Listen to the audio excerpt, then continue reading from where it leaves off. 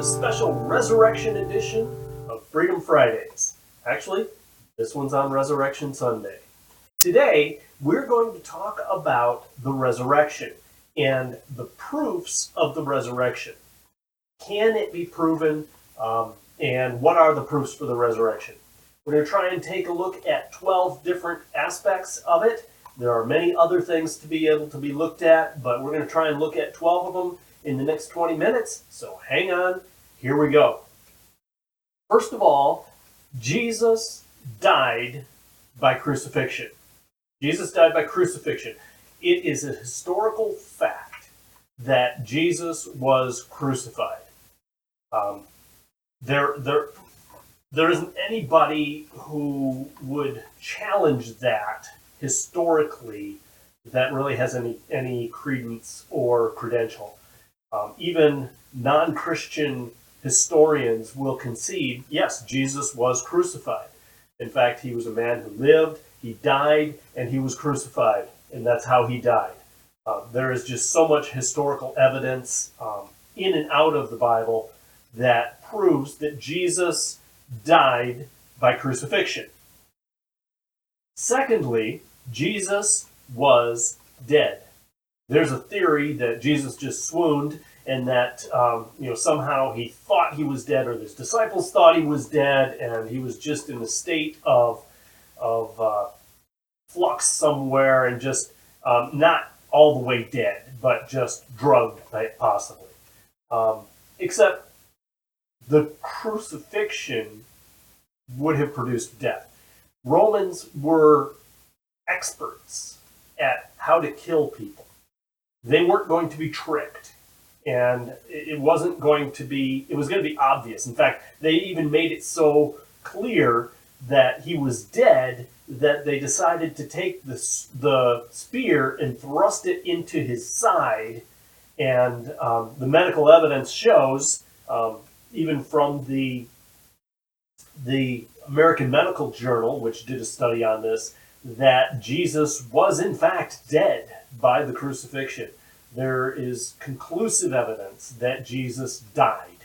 So he died by crucifixion, and he was dead. He wasn't just hallucinations. It wasn't just that he was somehow drugged and not all the way dead. Jesus was completely dead. The Romans, again, were absolute experts about that. The next thing that gives us information about that the resurrection must be true is that the Romans took precautions. When the Pharisees and the Sadducees, the other religious leaders, went to Pilate and said, hey, we hear this rumor that he said he was going to rise again. We're worried about his disciples taking the body. The Romans took some precautions. And the precautions they took were setting a guard by the tomb, a guard of Roman soldiers, trained killers. They also decided in front of the tomb to roll this stone that the cohort of the Roman soldiers could put there, but it'd be really tough for any average fisherman to roll away a 2-ton stone that's sitting in front of the tomb. And on top of that, they decided, we're going to seal it. We're going to put wax seals on it. We're going to make sure that if anybody even tampers with this wrongly, that it'll be obvious that somebody did something.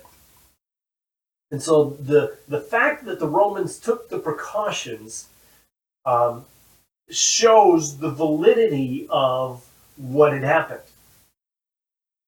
Fourthly, Jesus' disciples were convinced that he rose from the dead and subsequently met with them. Jesus' disciples even went to the point of dying for that belief.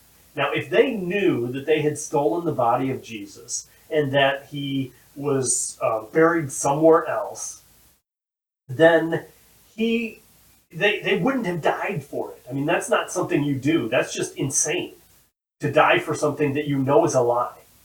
But they were, in fact, they didn't have anything to gain by doing it. What did they gain by doing it? They gained persecution. They gained a lot of beatings and problems.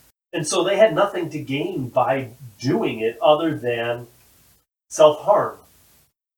And you don't do that if you know that it's a hoax. Fifthly, the testimony of the women. Back in the biblical times, women were not considered a reliable testimony. And so why, if you were going to stage a hoax, why would you put as the first one to see the resurrected Jesus a woman, and then another group of women, and even before any of the men saw him? It just wouldn't have been wise at all, given the tenor of the society at the day. The culture would not have accepted that as true. And so you say, well, why did they do it then? Because that's what happened. Because it's true. And then sixthly, there are early accounts of the resurrection, even to down between a few years after the resurrection. If 1 Corinthians chapter 15 has a creed in it that is traced back to between 1 and 3 years after the resurrection, that this creed happened. And then Paul is restating this to the church in Corinth in chapter 15, starting in verse 3. For I delivered to you as of first importance what I also received. And here's the creed. That Christ died for our sins according to the Scriptures, and that he was buried, and that he was raised on the third day according to the Scriptures, and that he appeared to Cephas, then to the 12. After that he appeared to more than 500 brethren at one time, most of whom remain until now, but some have fallen asleep. Then he appeared to James, then to all of the apostles. And so you've got this creed that they were teaching each other to remind each other exactly what had just happened.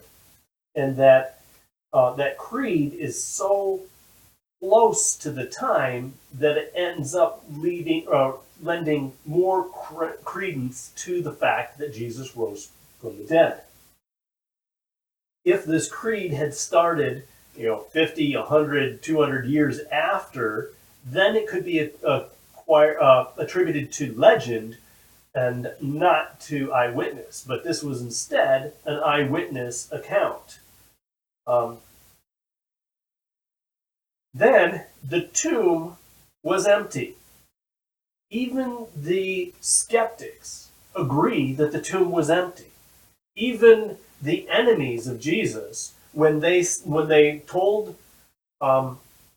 heard that the tomb was empty, said, "Oh, we agree the tomb's empty." And then they made up a story about how they thought the tomb got empty, with the disciples stealing the body away. Which, by the way, let's take a look. Would that actually happen? Who do we have again that the Romans put at the tomb? We have an armed guard, professional soldiers. Would this ragtag group of fishermen be able to overcome an armed Roman guard at the tomb and roll away a 2-ton stone? Well, not even the fishermen. Let's go back. Who were the first ones to see Jesus? The women. They're not going to move a 2-ton stone. And they're definitely not going to overpower, in that day, a Roman regiment of guards. It's not going to happen. And so they even conceded the tomb was empty. They just put out this thing saying, well, they couldn't find the body. Well, why couldn't they find the body? If these disciples of Jesus actually hid the body and everybody in town is looking for it, you don't think somebody would have found it? Next, there were eyewitnesses. Now, in the same passages that we read earlier, in 1 Corinthians 15, 3 through 8, in the verse 8, he pulls himself in as a witness as well. Paul does. And so he's got witnesses of Peter or Cephas, the 12 apostles, after that to more than 500 brothers at one time. That's a lot of people. So it's not just he was just seen by a few, he was seen by a ton of people. And then to James, his brother, and then to Paul. And we'll come back to Paul in just a moment. But there were eyewitnesses. In fact, there are no fewer than 9 sources, both inside and outside of the New Testament, that claim eyewitnesses that have seen Jesus after his resurrection. And they're all ancient documents. You just don't find that many normally. Next, these fishermen, these non-educated disciples of Jesus, changed their belief system because of Jesus and the resurrection. They left Judaism and they followed without turning back that Jesus had resurrected from the dead. That doesn't happen unless you really believe it, and unless you've really seen it. Next, coming back to Paul was an ardent enemy of the church. He was an ardent enemy of the followers of Christ, and he became a believer, and then he was persecuted even more than most for the belief that Jesus was raised from the dead. That's even the testimony that he gave before Festus and Felix and Herod, that he was on trial because of the resurrection of the dead. And so, because he believed that, he got persecuted. Now, why would your worst enemy then believe that if it weren't true? Well, he saw the risen Savior. Next, secular history confirms it. There are plenty of accounts, even outside of biblical scholarship, that claim that Jesus raised from the dead. People who had no skin in the game, people who were not believers in Jesus, and the indication is they never did become believers in Jesus, that then testified that yes, he did raise from the dead. And lastly, modern history demands it. When you take a look at the resurrection, that is the one event in all of history that has changed history the most. That event has caused a tidal wave of changes throughout history because of Jesus' resurrection. All of history was changed because of that one event. History now would be completely different if that had never happened. And so we have these evidences that pile up to the point where they demand that we must accept as truth the resurrection of Jesus Christ. Have a wonderful week. We'll see you on Friday with the next episode of Freedom Fridays.